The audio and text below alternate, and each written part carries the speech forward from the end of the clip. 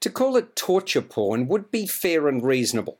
Regardless, the Saw franchise has built a strong and loyal following since it sliced and diced its way into the public consciousness in 2004. 5, 4, 3, 2, 1. Cue music.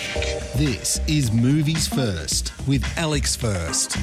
I'm hardly an aficionado. In fact, I've seen very few of the 10 Saw films, but I still thought there was something to this latest instalment. The movie is set between the events of the original Saw and Saw 2, which came out in 2005. The pleasure from pain taciturn protagonist John Kramer, Tobin Bell, is diagnosed with a terminal illness. He's told he has but months to live. As a result, he's willing to try anything for a second chance. Kramer, aka Jigsaw, attends a cancer support group. Sometime later, he crosses paths with a man from the group who, surprisingly, appears to be the picture of health. Kramer is naturally inquisitive. That's when the man details an experimental procedure performed by controversial European specialist Dr. Finn Pedersen, Donna Gordon. It worked, and as a result, he's cancer-free. Intrigued, Kramer does his own research, which leads him to Dr. Pedersen's daughter Cecilia, Synnøve Makodi Lund. She appears to have taken up where her father left off. After paying big money, the following week, Kramer finds himself in a makeshift clinic in an old warehouse off the grid near Mexico City. Cecilia appears warm and empathetic, and he meets members of her team.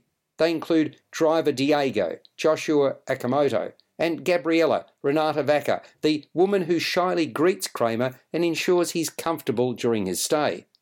Medically, there's anesthesiologist Mateo, Octavio Hinojosa, and nurse Valentina, Paulette Hernandez.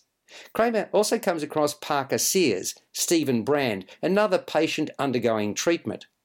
While Kramer's surgery appears to go well, soon thereafter he realises he's been duped.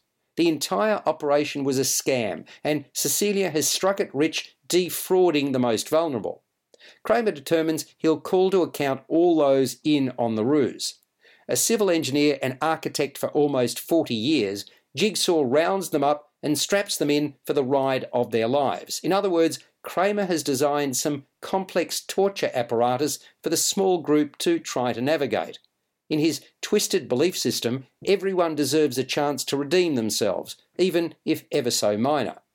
Helping him to do his dirty work is his apprentice Amanda Young, Shawnee Smith, whom he's training to succeed him.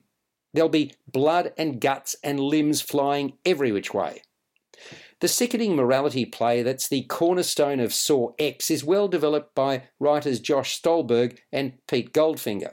There are twists aplenty. Just as you think the film will labour over a particular thread or run out of steam, it turns tail. That's commendable. The tension builds, the pressure valve is constantly turned up as we wait for the next round of bloodletting. The ghoulish methods of torture have their own creative bent, if you pardon the pun. Then, of course, there are the characters, led by the methodical, largely humourless John Kramer. Tobin Bell brings dogmatic menace to the role. As Kramer protégé Amanda Young, Shawnee Smith channels reverence and self-doubt. Conversely, there's self-confidence about Synnøve Makodi Lund as Kramer's potential saviour come adversary Cecilia Pedersen. I found myself invested in the outcome, a sure sign that the director Kevin Grutert has his mindset in the right place for the selective taste genre. Saw X scores a 7 out of 10. You've been listening to Movies First with Alex First. Available at Apple Podcasts, Google Podcasts, Spotify, iHeartRadio, or your favourite podcast player. You can also stream on demand at Bytes.com. This has been another quality podcast production from Bytes.com.